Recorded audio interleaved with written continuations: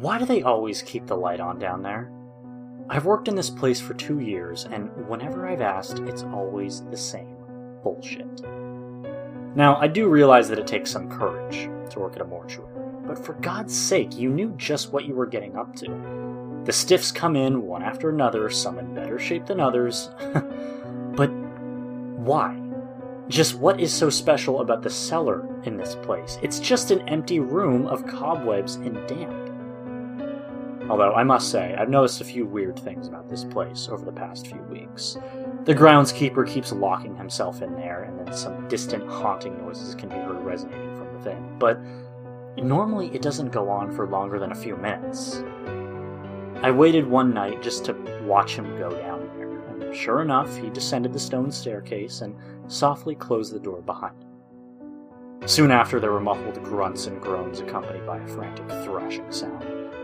What a loser, I thought to myself, chuckling, faint disdain building up in me as I listened to the noises he was making. One night, I became so curious that I decided to find out just what the hell was going on, so I waited until the end of my shift and pretended to shut up the mortuary. But instead crept downstairs to wait, skulking in the shadows of the constantly illuminated cellar, hiding behind a big box labeled Caris Illicatus, forbidden meat in Latin. I'd learned Latin at school and knew what it meant.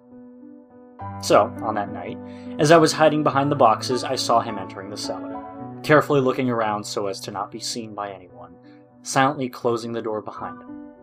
He looked around, eyeing up the boxes, lovingly patting some of them, eventually stopping in front of the forbidden one, which he fondled exceptionally adorably. I watched as he began to open it, lifting the big cardboard flaps at the top one by one, a groaning emanating from within.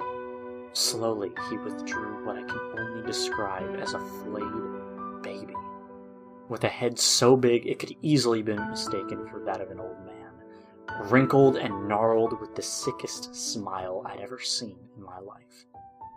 It began to thrash around, making the noises I was so accustomed to hearing of late, as the groundskeeper, seemingly in some kind of trance, looked at it in awe, not moving a muscle.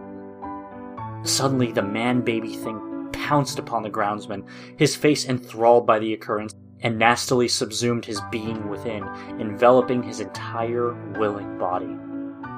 I watched in horror as the thing consumed the hapless sod. When it was done, it shrieked loudly, and at a speed no one would expect of anything known to humans, darted out of the cellar. I don't know what that thing was, or where that thing is now, but we're all in great, great danger. All I know is the groundsman is still here, and he keeps going down there.